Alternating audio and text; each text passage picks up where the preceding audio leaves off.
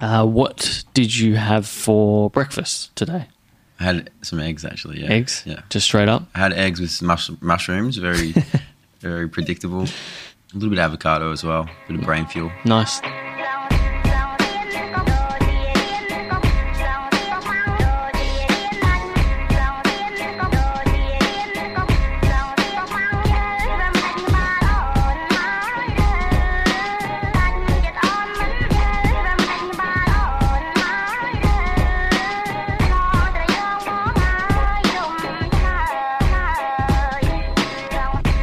Welcome to Uncommon, the podcast that helps you build your knowledge, skills, and mindset through interviews with unique individuals.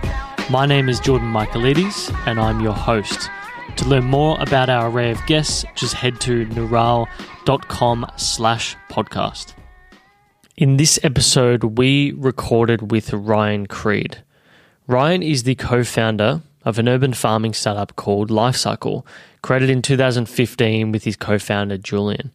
After discovering how to grow mushrooms from waste coffee grounds, the two of them left their jobs as fly-in fly-out workers in the West Australian mines to inspire new attitudes towards food production, waste products, and mushrooms. 3 years on now, Lifecycle is connecting people with delicious and convenient mushroom products in the form of drinks, home growing kits, and 5 commercial farms across the country. This episode is a fascinating lesson in the potential of urban farming and my newfound, obsession with its ability to meet the expected shortcomings in global food production. Ryan is a brilliant educator and someone whom you should keep a close eye on as this industry grows. And I think there's going to be some very special things to come from Lifecycle as the company grows as well. I've got to say many thanks to Gert from Farmwall. We sat down with him in episode 55. He was kind enough to give us the introduction. This was a huge episode for, novice green thumbs out there, which included a lot of topics such as thongs and foot posture. We spoke about Ryan's earliest connection with food and sport, where he grew up, lessons learned from his parents and his father's influence. We spoke about rural upbringings and sense of community and how that sort of permeates through the business. We then got into his career in the mines, how Lifecycle got started, Paul Stamets and medicinal properties of mushrooms, why mushrooms over microgreens, and then we got all into the different range of products, psychedelic treatments, urban farming, leaders in urban farming as well, and resources for people who are intrigued by the space. So I think this, as I said, will be very intriguing for those who like mushrooms or are intrigued by urban farming. If you enjoyed this episode, make sure you check out my chat with Gert Hendricks. That was episode 55. And then we also spoke to Geordie K, episode 19, which was organic winemaking. So if you want those show notes, and if you enjoyed this episode, just head to our index at neural.com/podcast. If you enjoyed this episode, particularly if you're a newcomer, subscribe on your podcast app and maybe consider sharing it with your friend as well. This will go a long way with growing our audience and will be much appreciated. But as always, I do thank you all for tuning in. For our regulars, thanks for coming back. Thanks for listening. And for our newcomers, I hope you enjoy this. But to everyone, I do hope you enjoy this conversation with Ryan Creed. We are live. Ryan, thank you very much for joining me here on this, I guess you call it a rainy Saturday. It's exciting Saturday, Jordan. Thanks for having me. Now, I think probably the most important question in this entire conversation, having chatted to a few close people to yourself, is how extensive is your thong selection? It is one that comes up often. Yeah. I just go with one pair actually. I try to be careful with the environmental impact of my thong selection. You're just trying to maximize that. Definitely. I mean, I've had thongs that have lasted 10 years before. Really? Jeez. Yeah, wow. I had to throw one out recently. It was sad, but got good use out of it. Why do you think such an interest in wearing thongs? Is it just they're purely comfortable? Well, I think it takes you closer to the natural kind of stance in the foot where your feet are free and there's no restriction. Yeah, it's funny. Like there was a previous guest that we had, Eugene Teo, and he's been really going on about like foot posture. Yeah. I didn't realize like how much you could really like, or how much the musculature in your foot could impact the toes.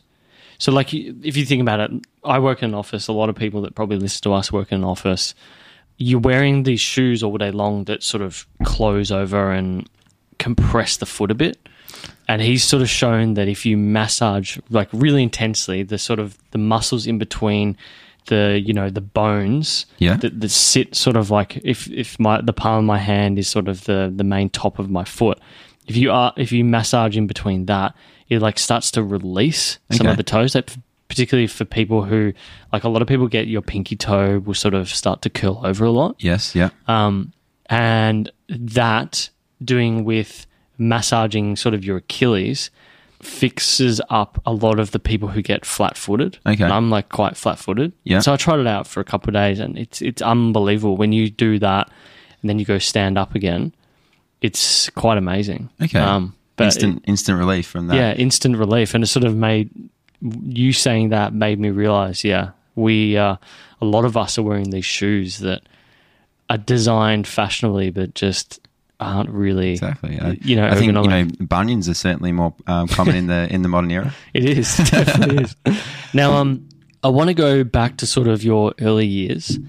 What's sort of your earliest memory of being excited about food and just being active and healthy? Yeah, my earliest connections to food was to do with athletic performance. Okay, really, the reason I got so interested in nutrition is because it could help you perform optimally on the sports field. Right. And what sport were you playing? Basically, the first 22 years of my life was dedicated to trying to play AFL. Really? So very, very committed to that mission. Wow. And trying to do everything right to prepare well when it comes to sleep, nutrition, training, fascinating, psychology. But nutrition was a really big element that I fell in love with. Now, what position were you playing? I was a midfielder. Okay. Yeah, that played forward as well. Okay. So you grew up in WA. What team were you playing for? Well, I actually grew up in Emerald in Victoria, but I lived in WA for 5 years. Right. Yeah, so that was chapter 2. Okay. And so what was sort of the club that you played for?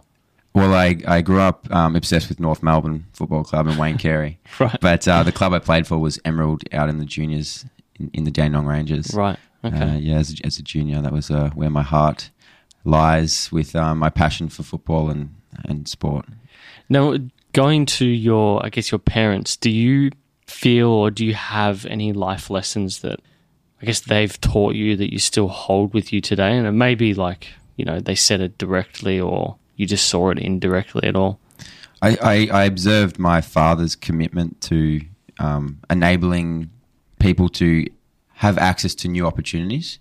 Right. So he was a football coach for us in the juniors and for other age groups, and still is a coach in the under-18s in the local football club. Although none of his family are directly related, the commitment to see new opportunities for kids and men through sport is something he's dedicated his life to, which have a lot of respect for, and I think I've learned some lessons there. Yeah. Did he coach you?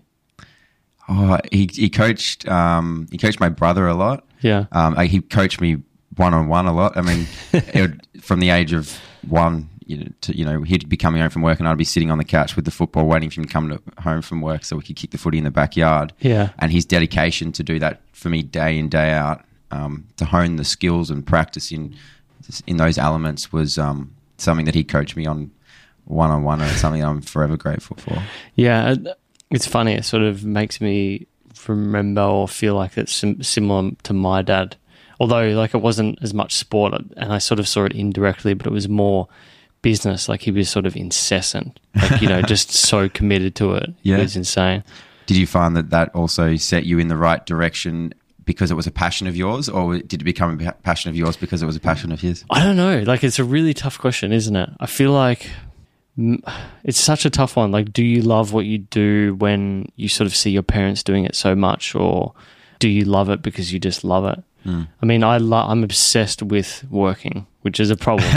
Like, I think that going back to seeing him do that, it's a bit of a double-edged sword, you know, because when you're that sort of type of personality, you sort of fall down this rabbit hole of complete and utter focus. Yes. Which sometimes it's really hard to pull back from. Yes. The utter focus can be healthy if it's not an addiction. Exactly. Yeah. But sometimes, like, you know, I'm terrible for it. I can just fall into like this wormhole of just pure work when I should be getting ready to go out for dinner or something like that. I guess that's where we have a similar trait for being late to things. Okay. But yeah, I feel like I was already a conscientious sort of type of individual where I would almost get uneasy about things being out of order or not being like, you know, things not progressing, or I don't know, just sort of when you're a conscientious individual, you really like structure, if that makes sense. Yeah. So I don't know enough about psychology to think if, was that something you get from nurture, or is it just like an inherent genetic trait? Yeah. I do wonder. Do you think like your dad like it sort of mirrored onto you, or do you think it's sort of inherent in your personality? I think it was inherent in my personality to be competitive, and I think all human beings have that natural tendency towards exercise and being outdoors. And fortunately, growing up in the country in Victoria, I had access to that. So through natural tendencies combined with the opportunities that existed, it amplified it. Yeah. How do you think growing up in country Victoria impacted your mentality?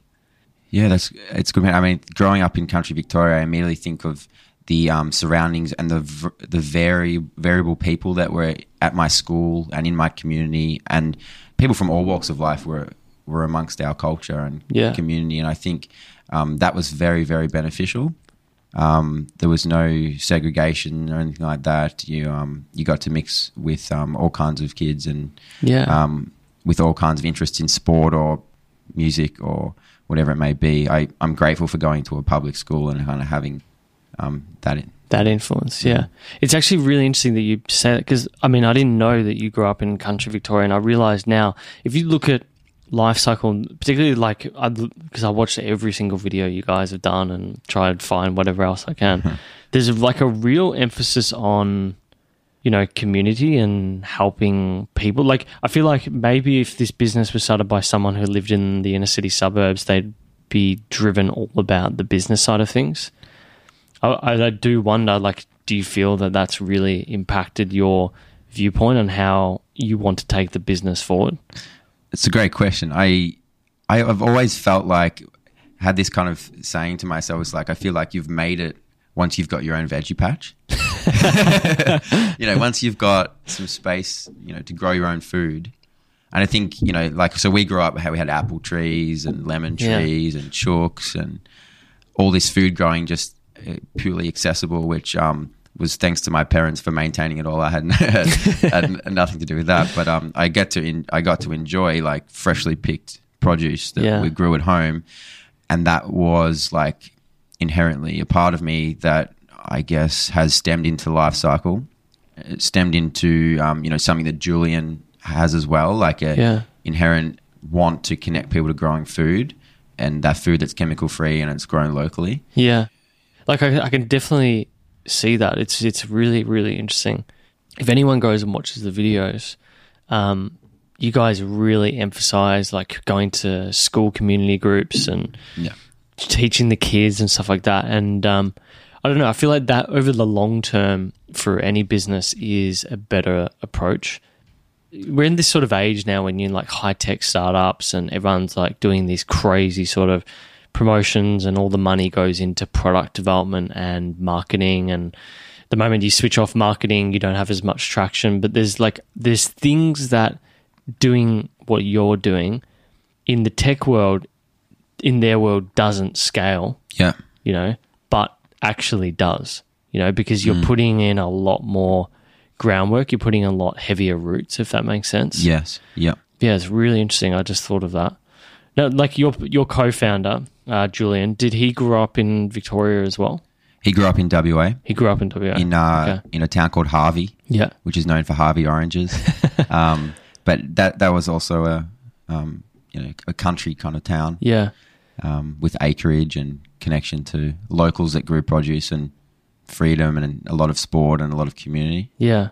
Now let's go to how the two of you met. You started out together at Rio Tinto as health and wellness officers. Yeah.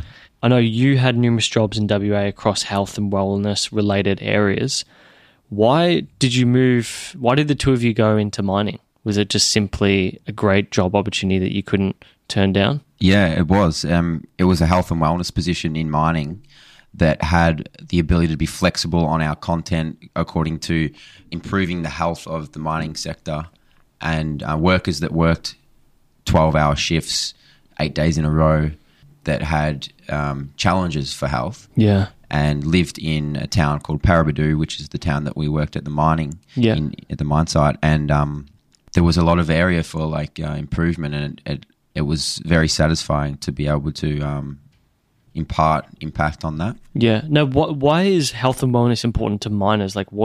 Maybe explain to the audience what a miner's day-to-day life looks like. Totally, yeah. So most of the guys would be working rosters on a night shift, then a day shift, and then days off. Right. So they might do 4 days of days, 4 days of nights. Okay. 6 days off, and then repeat. And there was living in a remote town basically in the desert with little access to the things that we take for granted in the city, particularly little access to nutritional food, recreation, new connections, entertainment. So the challenges there was to ensure there was adequate sleep, so there was no fatigue on site. Right. Ensure that the habits for nutrition and avoiding alcohol and these kind of simple pleasures that can be addictive and seem to give happiness in short term. So we were very empowered to have impact there, and we were doing one-on-one coaching, also speaking to the groups about certain habits that we can improve. There was also the mental health aspect of separation from family, separation from community and meaningful aspects. So Julian, first of all, worked there. We met playing football together, actually, in Western Australia, and then he fortunately was able to give me the opportunity to come and join him up on the site. Right. We worked fly in, fly out, so we lived in Perth, but we flew up onto site. For one stage, we were doing 8 days on, 6 days off, and then we worked to a roster that was 5 days on and 3 days off. Right. Yeah, it was. We were very passionate about what we did, and it offered a lot of opportunity for us to develop personally, because after work you'd spend a lot of time, by yourself reading or working on business models and self-developing. Yeah, and that sort of gets me to my point is, when did you and Julian realize that you wanted to create this sort of business? Where was the ideation that was happening before you went and did it? Yeah, we both were always had our fingers in businesses. Right. Julian had started an app for physical performance to do with soccer, and I was running a business called My Health Addiction, and had history in selling nutritional products and things like that. Always had the idea of exiting mining with a business. Right. Because you get paid pretty well, but also all you're doing is working. Exactly. Yeah. So it was certainly an opportunity to get ahead, get some money in the bank, work on development, like I said, work on the business model in spare time. Also have 6 days off in Perth to do this as well. Jeez. So it was really a key aspect to us getting traction in business. And I worked there for 2 years. Julian worked there for 3 years. And fortunately, I think probably the exit came quicker than we expected. But yeah, we just took that leap and never looked back. Working in mining was certainly a tool and a big initiator. Who first had the idea around mushrooms? What was the moment shit, we're going to go mushrooms out of coffee? Yeah, well, I think it was all stemming from when we had our fingers in these side businesses. We both, through our work and through our education in the mining sector, were looking for new ways to engage people in better living. And what is better living? There's so many definitions for what health is. Yeah. You ask, everyone has a different definition, or, which organisation is promoting what and what science is latest. The healthy eating pyramid just is, on the verge of changing. So what do we believe, Yeah. And we started to follow a lot of Facebook channels and YouTube channels that had to do with growing food that was chemical free. David Wolf was one of them that promotes a lot of controversial facts around corporates and food and how society can be brainwashed in certain kind of things due to greed and money. And it was kind of a moment there where we were following these groups. Pete Evans is another one. And just asking the right questions combined with a veggie patch challenge that we ran up on the site. So we had an opportunity for the guys up in the mining to connect to growing food. And there was I think it was like a $500 cash prize for the best veggie patch. Really? Right. And at this point of time when we were connecting to these things and the look on the guys' faces when they were showing us photos of basil and tomatoes that they grew for themselves for the first time ever was just too hard to ignore. Like that passion that we saw in these tough mining guys that were connecting to growing food and so satisfied by it. Yeah. There was a combination of all these things that made us say, like, we need the communities growing local food. How can we look at resources to enable this to be done easily? Yeah. And the easily part is key because people don't have time, skills to install veggie gardens, or what's that barrier to entry? Yeah. Was the big question. And through us being together a lot, we were throwing ideas about enabling in meaningful jobs for the elderly who were semi-retired or fully retired to maintain gardens for food, perhaps. We looked at aquaponic systems that could be installed. We had the vision that if you owned a TV, why couldn't you own an aquaponic system that was a turnkey growing solution in apartments and anywhere? And through all these kind of ideas and research that we were constantly doing, Julian discovered that you could grow mushrooms from coffee grounds, and this seemed to be a nutritious protein source that could be growing off low impacts, low water use and low electricity. Right. And we're like, wow, this is big. Yeah. Let's explore this more. By simply spraying water on a mushroom box, putting it on your kitchen bench and seeing it flourish before your eyes answered it all because it was simple. Right. It was simple for people to engage in growing food, and that was the kickstart of Life Cycle Journey. Yeah, because, I mean, that's really interesting. Yeah, I was chatting to like our production assistant beforehand about like what are sort of the questions we can ask and talking about competitive advantages and stuff like that. I just didn't really think about the sort of, you know, that element that you were speaking about where you were seeing these mining guys like really light up, really flourish. Yeah. Because I do think that is a problem. Like it must be a real innate human thing to see food grow and the excitement in you to see that and to know that you're cultivating that. You look at humans' history, I mean, based on hunting and gathering and survival, and that was all based on the connection to food. So in connection to the growing aspect of the food and the nature of where that came from. So you're right, it is inbred into us. Yeah, it's funny you mentioned that because, I mean, I was reading a book recently. It just spoke about how, like obviously like monotheism is the number one religion now, but when we're hunter-gatherers moving towards like food production, because there were some societies that weren't and some that were, that was where you had like a lot more religions that were like polytheistic and a lot more animalistic, if that makes sense. Like, you know, you worship the fox or the wolf or the eagle or something like that. Mm-hmm. Sort of like how Native American like theology is based around a lot of that stuff. Yeah. So yeah, it's a really interesting observation. Maybe we'll get into, with Life Cycle, there'll be some people who won't, you know, understand it.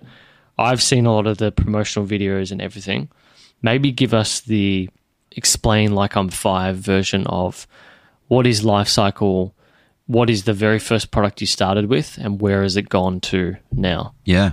Well, Life Cycle was born 2.5 years ago through the process I just described about that intention to connect people to growing their own food, connect people to growing their own food locally, providing a source of chemical-free protein that could be grown across the world from waste, upcycling coffee waste into a new product locally. That was our mission that started with the crowdfunding campaign. Yeah. Since our initial research on that into mushrooms has significantly grown, and we understand that mushrooms can save the world in so many more ways than just local food. mushrooms can save the environment. Mushrooms can save our human health as a medicinal property. The active compounds in medicinal mushrooms are significant and are protective for viruses, colds, cancer, mental performance, focus, spirituality, and the list goes on and on and on. Yeah. It can also engage communities to come together.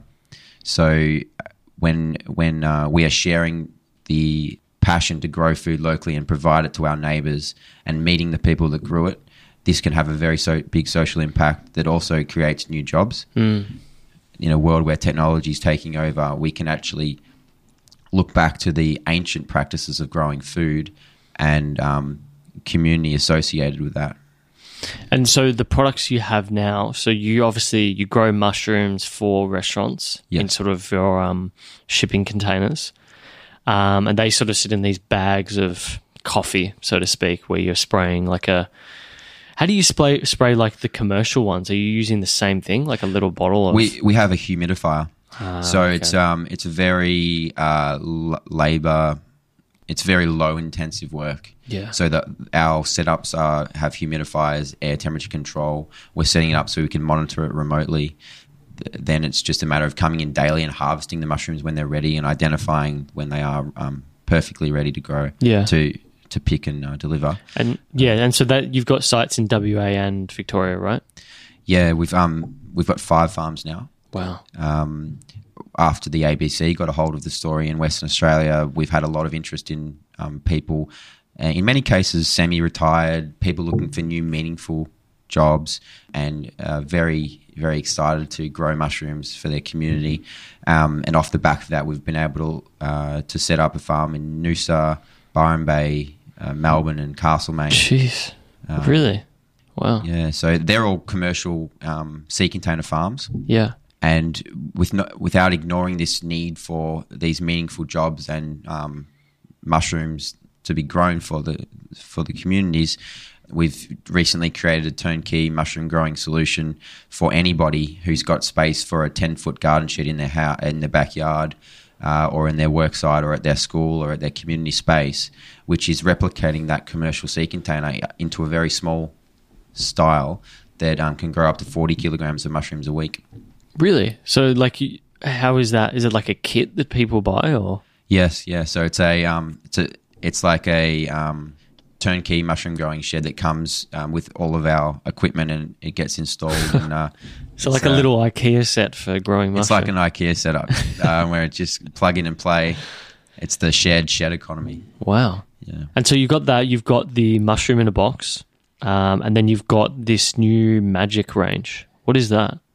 Yeah, the magic range is a very exciting way to engage people with the medicinal properties of mushrooms without having to change your existing behaviours. Yeah. So the ancient Chinese have been using medicinal mushrooms for health for centuries and centuries, but we're seeing a big opportunity for Western society to adopt this. So we've created products that it requires no behaviour change, such as mushroom coffee, mushroom hot chocolate, mushroom maca lattes, mushroom proteins, mushroom iced teas. There's a list of about 10 more products that are on the horizon in the next 3 months. Interesting. That's super interesting. I remember seeing that, and because there was Tim Ferriss always goes on about this Swedish company, but I noticed that you guys had sort of a different range, and when I was searching online maybe a year ago, it was either your range or their range that came up. But obviously in Australia, they don't export or anything like that. And so you guys have really taken, I guess, the forefront of that sort of stuff. I know a lot of people that use, particularly the coffee, that love the coffee. Yes, it's very exciting that people are engaging with the medicinal mushroom health benefits now. Yeah. I think one thing we're also very passionate about on that topic is the fact that we can grow these medicinal mushrooms from coffee waste also. So in our farm in Byron Bay, we're growing reishi mushroom from coffee waste, and also lion's mane mushroom. Yeah, so I was going to get into that. Like, what are the different varieties that you're growing, and what's used for what product? Yeah. So we're growing reishi mushroom and lion's mane mushroom. Okay. So this is a pearl mushroom that we've got here, which is edible for like stir fries and things like that. Yep. The medicinal mushrooms, the 4 main ones are the chaga mushroom, Yeah. cordyceps, reishi, and lion's mane. So Yep. those last two that I mentioned are ones that we can grow from waste, and soon will enable people to grow them themselves in these kits as well. Yeah. So when you can grow your reishi, you can create your own tea. You can extract the active compounds out of that reishi to support your immune system. With the lion's mane mushroom, there's a lot of research out there to show regeneration of nerve cells in the brain, increased focus and performance. This is very exciting for the modern busy day when you're in the office for long hours and is required focus and attention.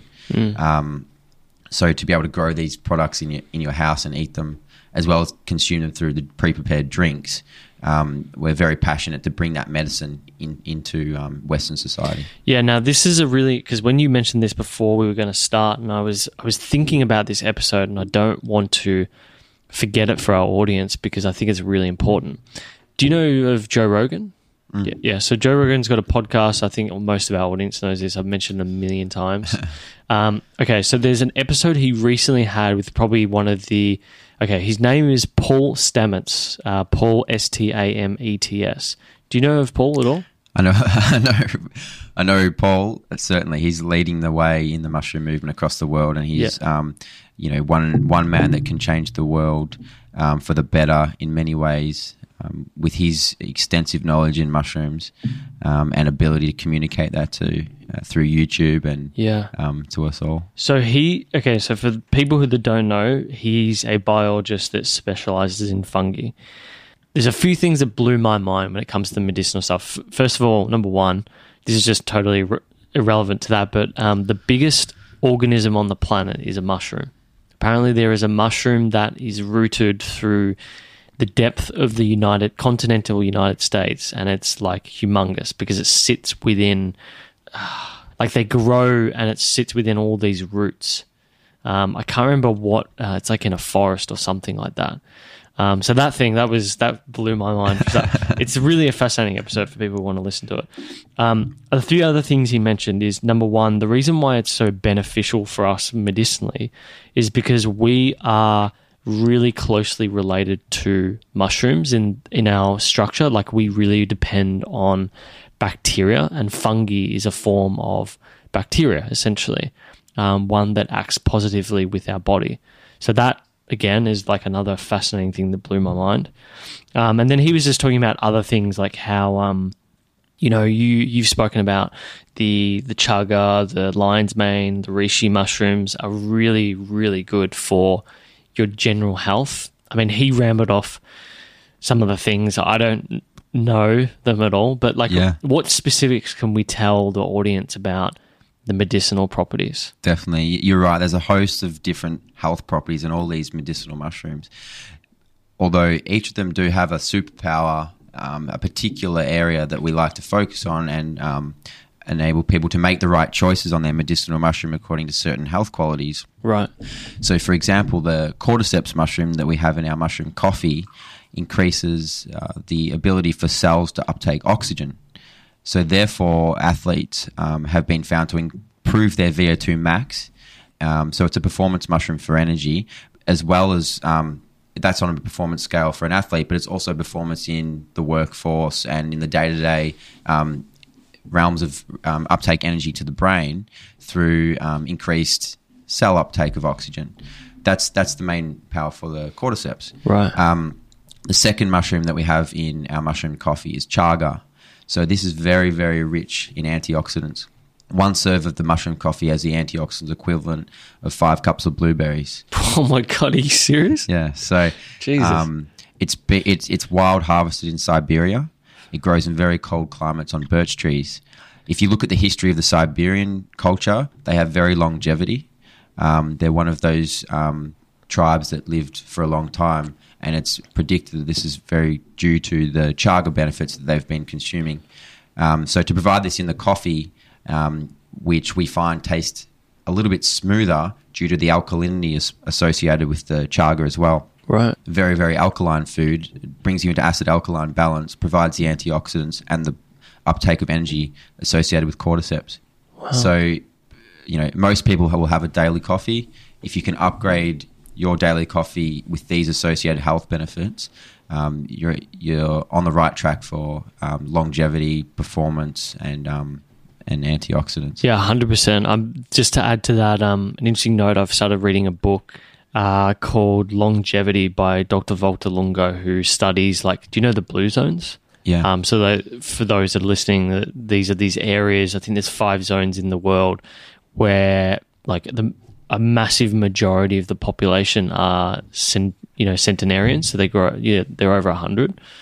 And one thing he speaks about is the getting bang for your buck per calorie. So if you're going to consume a calorie, try diversify, say, your protein, so that, let's say you'd normally have 200 grams of chicken, maybe 100 grams of chicken, 100 grams of chickpea, because then you get a lot more vitamins out of the chickpea, and that's sort of what he's noticed from those societies.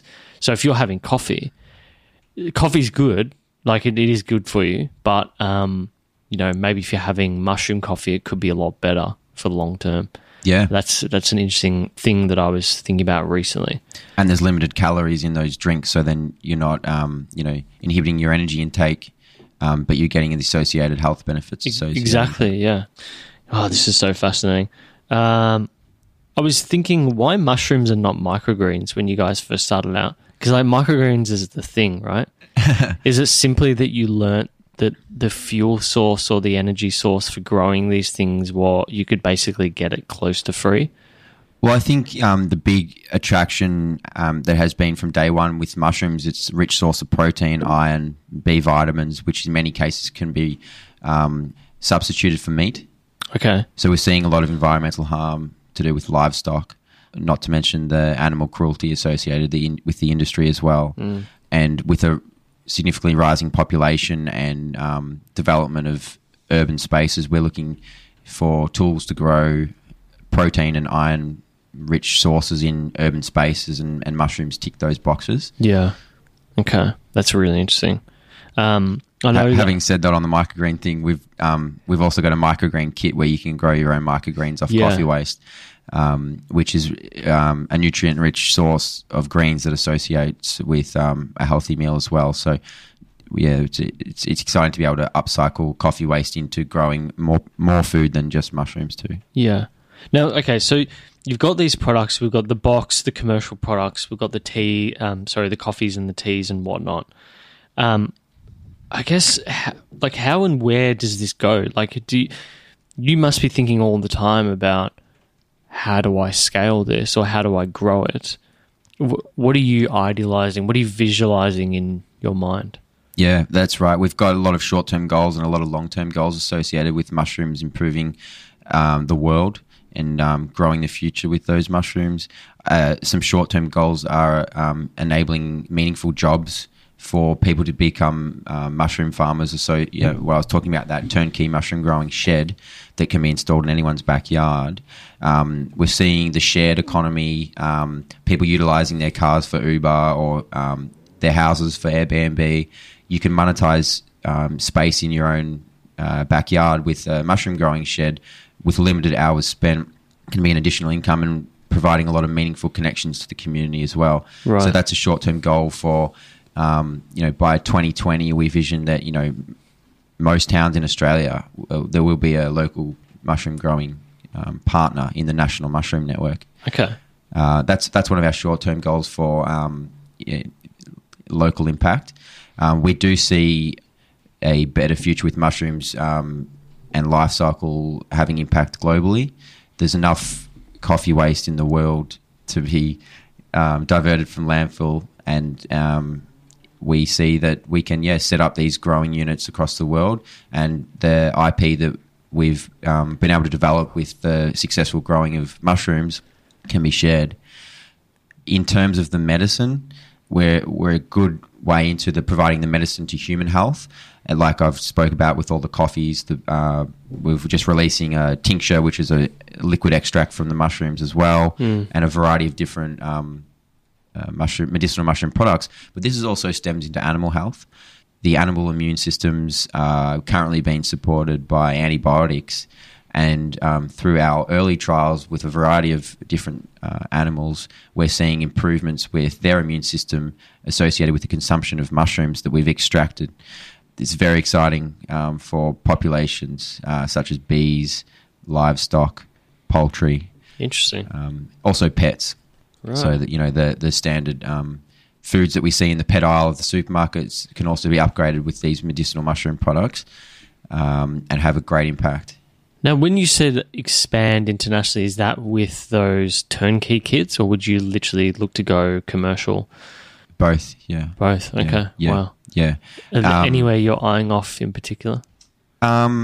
We've had discussions with groups in North America and also in Amsterdam. There's a variety of different companies across Europe that grow mushrooms from coffee waste already that we've connected to, and being able to share some of our knowledge in improving those systems is something that we'd like to look at in the coming years. Of course, we want to focus on doing things really well in Australia first. We're a step closer to improving those animal immunities, and within the next few months, we'll be releasing these kind of solutions. Interesting. But from what started as a mission to connect people to growing their own food, it's stemmed now into animal health, environmental health with creating biomaterials out of mushroom mycelium. This is a pot plant made from mushroom mycelium, which is completely sturdy and also biodegradable. Right. So the vision to remove polystyrene plastic from packaging is a very real one that is on the horizon. We've got animal-free leather made from mushrooms, so going into the fashion realm and furniture realm with leather made from mushrooms is another step. The community aspect associated with our teachings in schools, we've got a variety of lesson plans and are very passionate about teaching the next generation about what's possible with fungi and mushrooms. So we're stemming into all these kind of realms, which we never knew was possible until recently. Yeah. Because we truly believe mushrooms are our future. The items that I've mentioned are going to be making a big change in the next 3 to 6 months with Life Cycle in Australia and abroad. In 5 years' time, the reality is, through looking at the trend in medicinal marijuana and also the studies that are associated with psychedelic mushrooms for reversing depression and anxiety, these kind of products are going to be available for improving the lives of many and connecting human beings to each other in a way we've never seen before. I believe that the biggest problem with the world is disconnection, and it's why we have wars, because we're unable to empathize with each other and see other people's point of views, and the research associated with mushrooms and health and these solutions are extremely exciting. Yeah, it's just on the psychedelics thing. I've had Dr. Stephen Bright, who studies the use of psychedelics. He deals with MAPS over in America as well, who do like a lot of psychedelic research. I'm really excited because I had always had, since I was about 20, had like generalized anxiety disorder, just for like in different bouts at different times. I haven't had to deal with it for years because I dealt with the issue, but I think you're right. The moment the psychedelic mushrooms, psilocybin mushrooms become available, even for R&D and testing, that's going to be super exciting, because then you can start getting into pharmaceuticals and stuff like that. It will be world changing, yeah, no doubt. I mean, already fungi is used in many medicines, penicillin, all these kind of things like that. If you look, they're an origin from mushrooms. But with that growing research done by the doctors and the researchers and the PhDs across the world, the ability to change the human consciousness and reverse these debilitating issues with anxiety and depression is extremely, extremely exciting. Yeah. How do you go about, I mean, you've got all these things going on when it comes to products. What's sort of like your evaluation system for identifying what do I want to go into next? Is it like it's got to be a big enough market, or it's got to be something that your current client base wants to use? What sort of systems are you using for that? That's a really great question. We identify the products that we release that are with mushroom extracts in them associated to what are the current consumers' behaviours. Okay. So if you look at coffee consumption, it's very prevalent in day-to-day life. Yeah. So it's an obvious addition to improve that product with mushrooms. We look at the growing trend in veganism and the desire to be ethical and treating animals fairly, which is a huge passion of ours too. So then we provide protein sources that are made from plants that have upgrades with mushrooms. Fortunately, hemp seed is now legal, and we've just created a product that has the hemp seed protein in there as well, which is another sustainable crop. With providing mushroom leather, it follows the desire for the consumer to be choosing ethical fashion. By the schools that have strong sustainability messages in their lessons these days, we want to support that with our mushroom growing kits that teaches kids about using waste into a new product, but also with the health benefits and the association with mushrooms and the nature. So we make our choices on our products and the way we go about providing them to who according to looking at consumer trends. Right. And also identifying and using current resources and networks who have really good message telling capabilities. One of those examples is our partnership with Virgin, whereby we're collecting the coffee waste from the airport in Perth and also in Melbourne, diverting that from landfill, using it in our urban farms. The Virgin ability to spread a message is significant with people like Richard Branson, where their power of storytelling can be exposed across the world for what you can do when it comes to being resourceful. And we hope that inspires others to create new solutions as well. I had no idea that you guys were doing that. Right, that's super fascinating. How long have you been using them for coffee grounds? I'd say 6 months now. Wow. Yeah. Okay. Yeah. I mean, when I got into looking into this area, it got me into the whole space of, I guess you call urban farming. Now, you've spoken a bit about the whole, having a turnkey system for people at home. I came across people like this guy Curtis Stone, who basically runs farm on like quarter-acre outer city suburb houses and basically grows like microgreens and mushrooms and maybe like aquaponics and stuff like that. Now, you guys have focused on mushrooms initially. You're obviously quite excited about other products, and I think seeing your interest in product development, I don't think that you're going to just stay in mushrooms at all. What's been your analysis of, I guess, urban farming in Australia? Do you think it's like non-existent or something else entirely? I think it's on a sharp rise. Okay. There's a group called the Alphington Food Hub, where we're setting up our growth in mushrooms in Melbourne. Right. And there are groups like Farmwall that have microgreens, and there is this Melbourne Farmers Market Association on site. There's guys that have got honey and bees, and being connected to these groups, we're seeing a lot of people engage with the interest and growth in it. And it's hard to know when you're living it whether it looks like it's growing because you're associated with it, or whether it is actually we're seeing a sharp rise already. If we haven't seen that, it's on the horizon because it's a need, and it's also driven by the people of our younger generation who are recognizing the need for this. Also, observation of groups in Europe and Singapore and things that are growing food on rooftops and in buildings and things like that. With technology and the ability to monitor temperatures and harvest crops at the right time, I think urban farming is about to boom. Yeah, it's funny you mentioned about our interest in other kinds of foods and things like that. It's like, believe it or not, we think that the work in mushrooms is a lifetime. Yeah, and we do spend time combining other foods with our mushrooms to benefit the health qualities of them.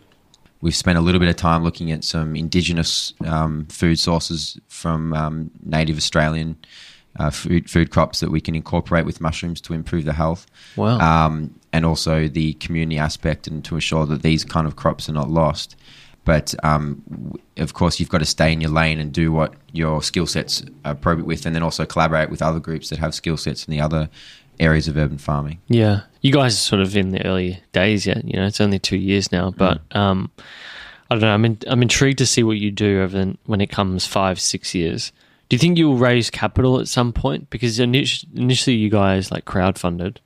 Yeah, we were very fortunate to have the support of the community to crowdfund and raise enough money to buy 2 sea containers in Fremantle.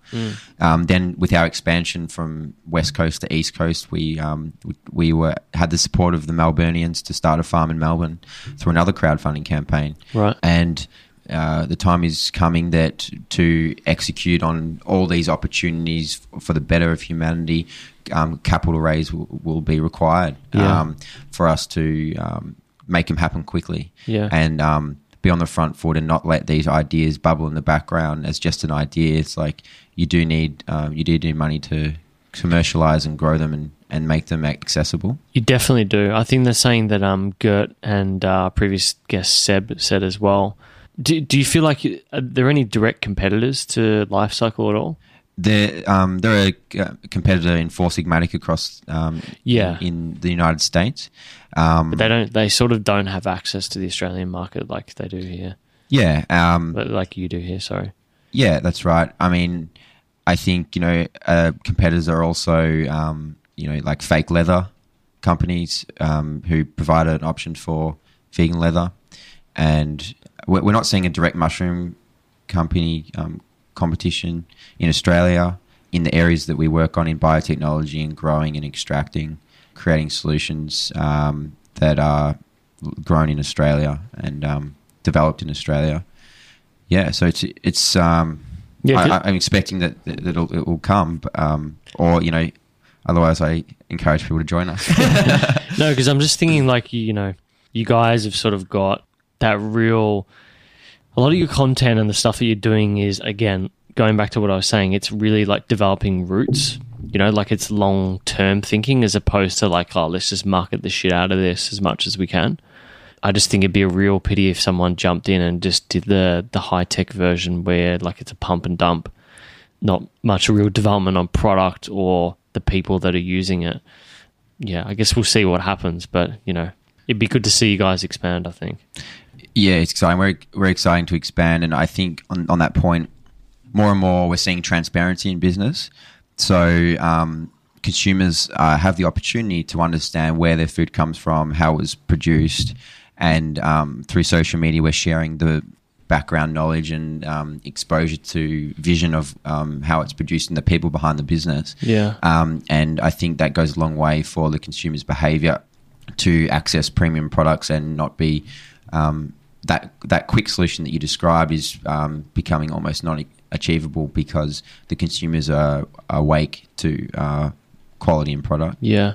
Now, going back to the whole urban farming thing, we've had a few different guests now. We've seen that, I think probably most people are aware that microgreens, greens, root vegetables, mushrooms are sort of the high-value crops that are, I guess, where people are focusing their time.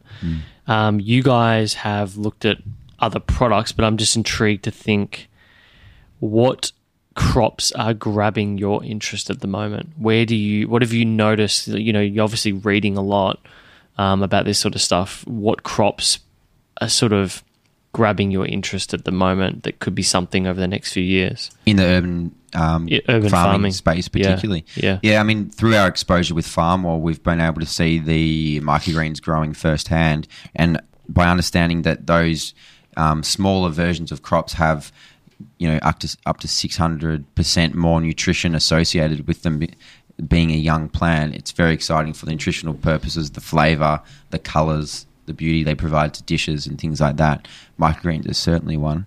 I think the honey movement and growing, and then the beekeeping in urban spaces is also exciting. And we're seeing a lot of groups then enabling people in suburbs to become beekeepers, and also through Flow Hive with revolutionising the way beekeeping is undertaken.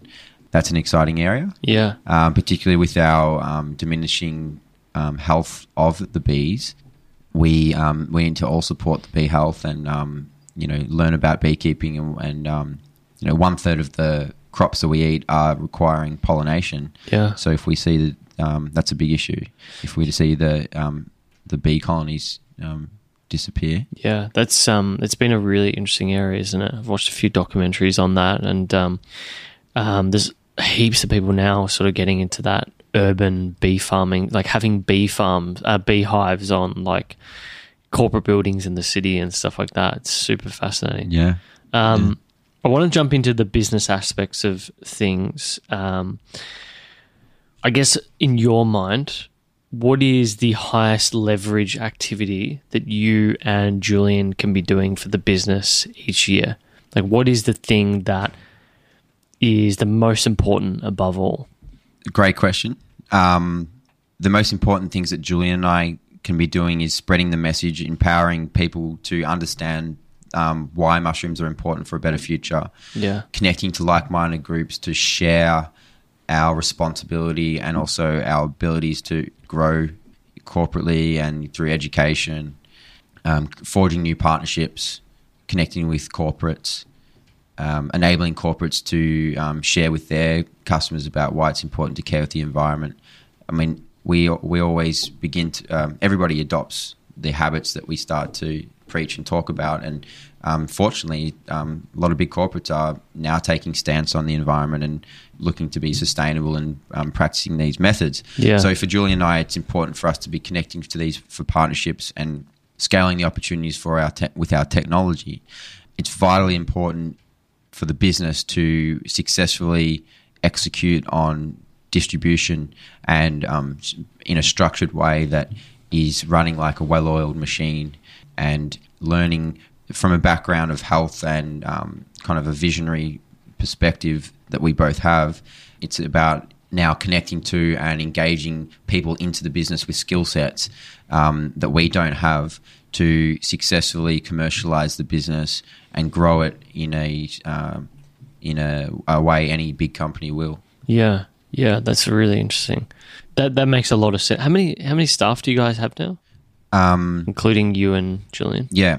Off the top of my head, we have 15 staff off the different bases of part-time, casual, and a variety of roles. Right. Yeah. Okay. What, in your mind, I mean, I always think about the famous investor Charlie Munger, and he's always saying invert, always look at the downside. Most of the people in businesses are looking at upside. How are you looking at the downsides in your business? Where is the riskiest aspect for you? Where do you find most of the spot fires crop up? Definitely. I think, with like any startup, the growing pains associated with cash flow is huge. We've chosen the path for growth and fast growth, which comes with cash flow concerns. If you've got partners that have 90-day payment terms, you've got so much cash out there. You've got a whole kind of like bubble of cash that's in nowhere's land. You've got stock in the warehouse, and you've got stock that's already made it to the consumer's consumption and that you haven't been paid for based on different kind of payment agreements and things like that. So we're certainly feeling, that, and we've been through that, and we've been able to like come up with solutions that are really strong for overcoming them. And that's something that we've learnt about. And, by bringing in people into the team that have strong experience in accounting, legal, and, distribution, logistics, using technology to minimize wages and do things in a really efficient manner is something that we've learnt, and we're also continue to learn. Yeah, it's super, super fascinating.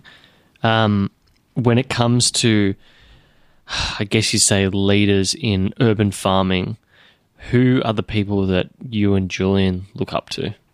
Yeah, definitely.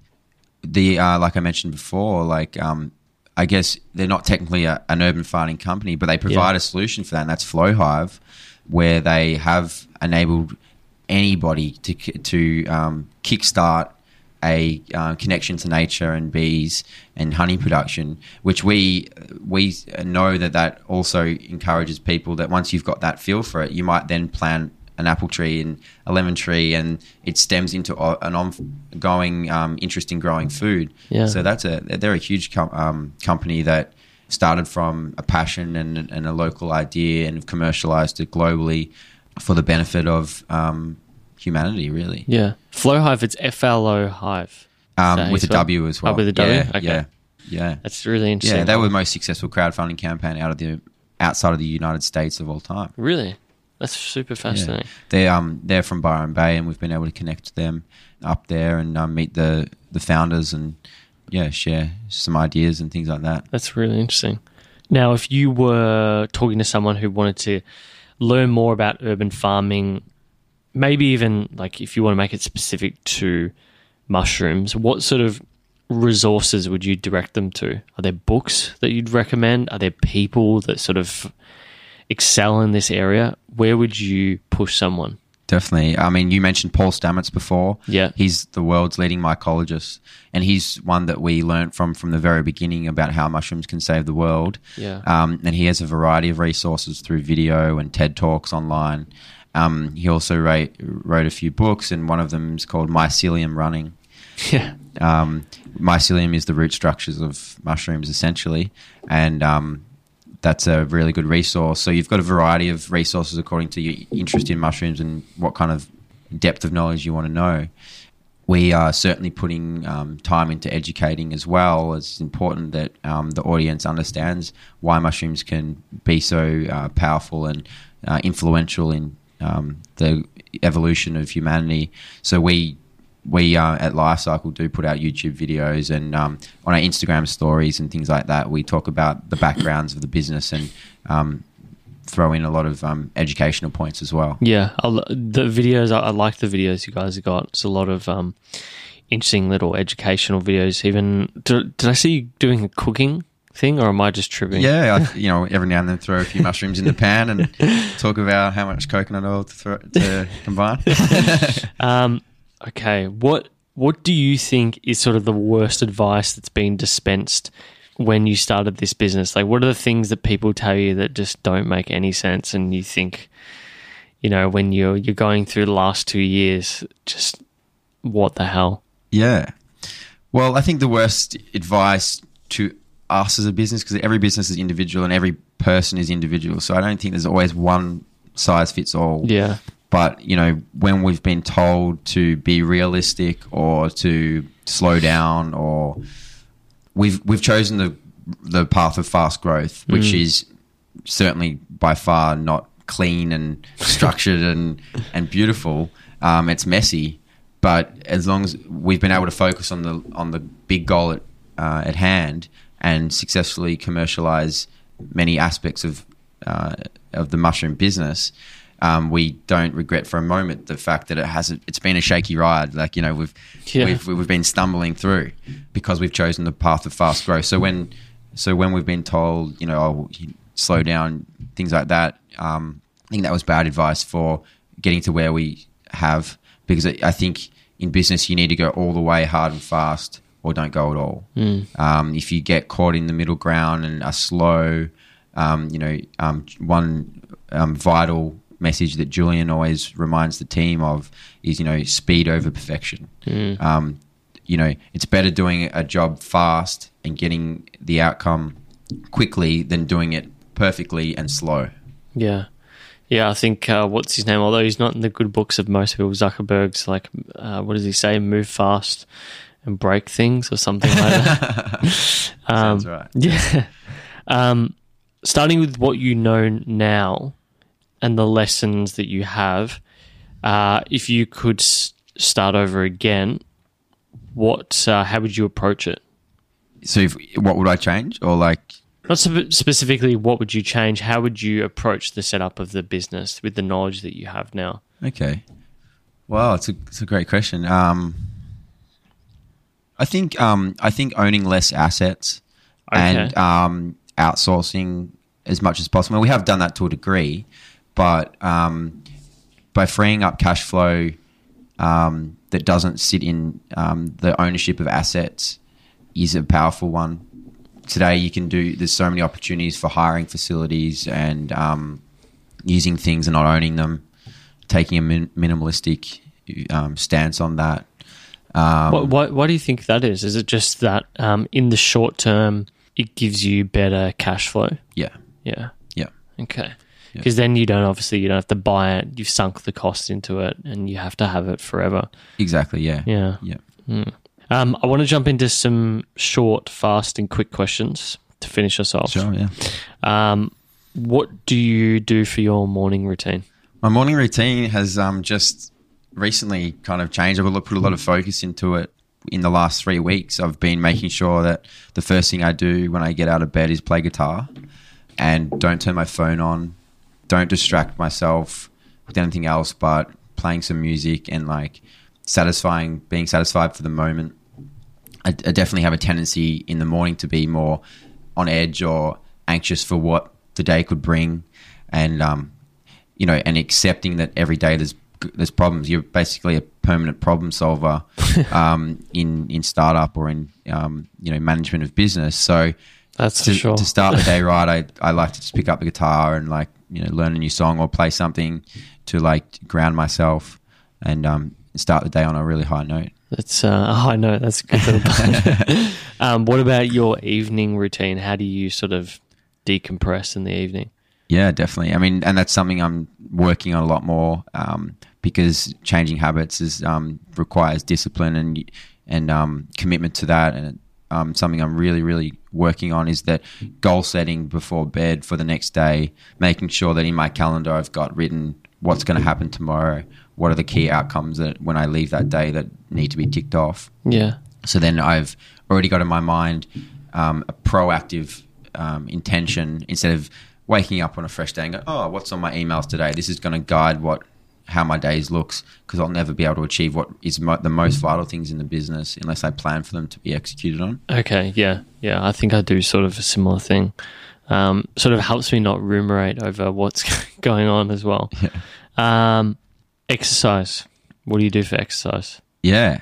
I mean, fortunately, through my upbringing of sport, I was playing most sport and it was always something. It's been an effortless aspect of my life to always be active. And I just find now the quickest ways of getting the heart rate up and releasing the mind from the work or the problems is by doing high intensity exercise and really engaging in that.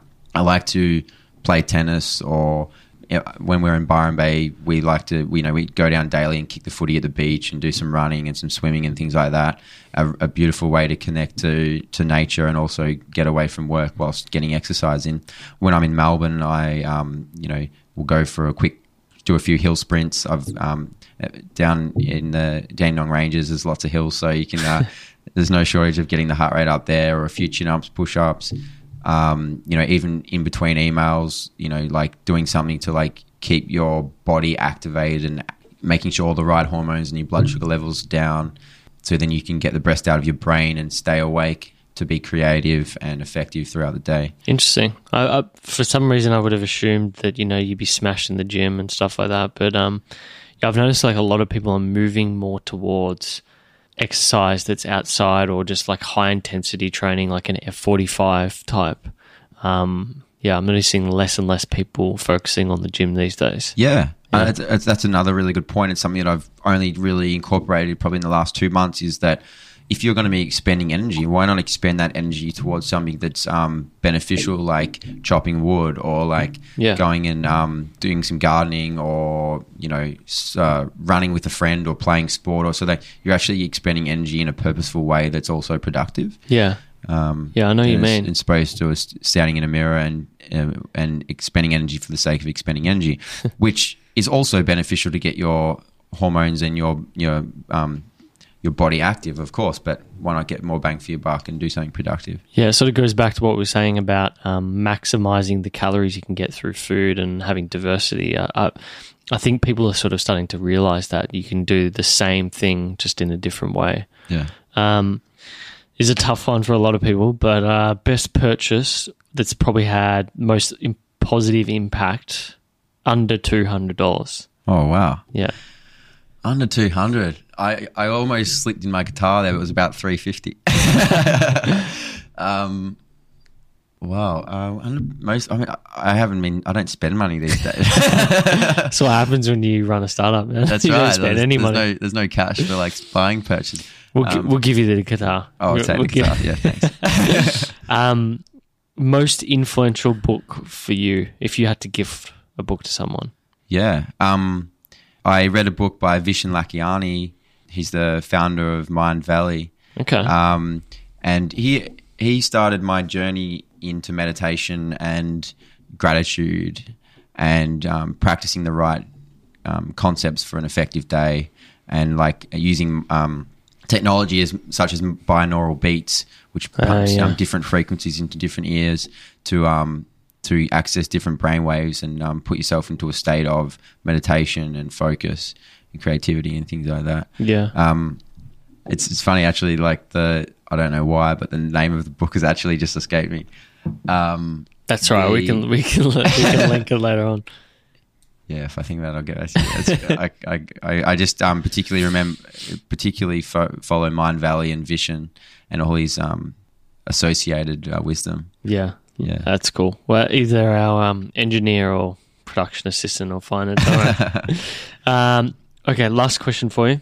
If you could have a billboard anywhere in Australia, where would it be, first of all, and then what would it say? Wow. Well, we're up here in your beautiful apartment overlooking Federation Square and the MCG and all those kind of things, and I think there's a lot of traffic coming through definitely in Melbourne that could get a nice glimpse on that. Whether or not the MCG would let us put a billboard up that would say mushrooms are our future is probably, I doubt that. But where's the most, maybe over the West Cape Bridge we'd have a big billboard saying mushrooms are our future for all the visitors coming in and out of Melbourne that can see and understand what's on the horizon. And then you can just have like a little mushroom behind it, like just the little roots and everything. Some growing. beautiful artwork for sure. All right. Last, I guess, words of wisdom for our audience. How can they find you or Life Cycle on social media? Yeah.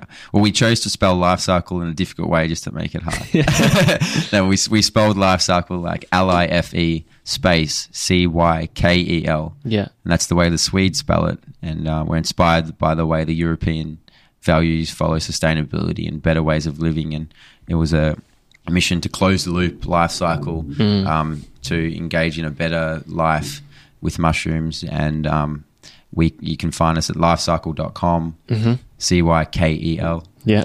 And on our Instagram page and our Facebook page, where we post a lot of content about mushrooms and ways of living greener. Yeah, I definitely suggest people check out. I mean, I'm a sucker for Instagram at the moment. I'm not a big fan of Facebook and Twitter these days, but I really enjoyed looking at the Instagram, so people should definitely check that out. So it's just Life Cycle for those, just the handle is Life Cycle. Yeah. We'll link all of that, obviously. But look, man, thank you so much for joining us. And it's been a pleasure having you on. Thanks so much, Jordan. It's been an absolute pleasure talking to you, and it's really engaging. I'm very honoured to be able to share the message. Cool. Thanks, mate. Yeah. Cheers. Thank you for making it this far. Before you run off, we have a quick ask for you. Subscribe on your podcast app. Subscribing will give you priority access and help your fellow-minded listeners find Uncommon. Or you could also share with a friend. This will go a long way in building our audience, which will help us both get further guests on the show. Don't forget to like us on Facebook, Twitter, Instagram, or YouTube by searching Neural, which is Neurale. But until next time, thanks for listening.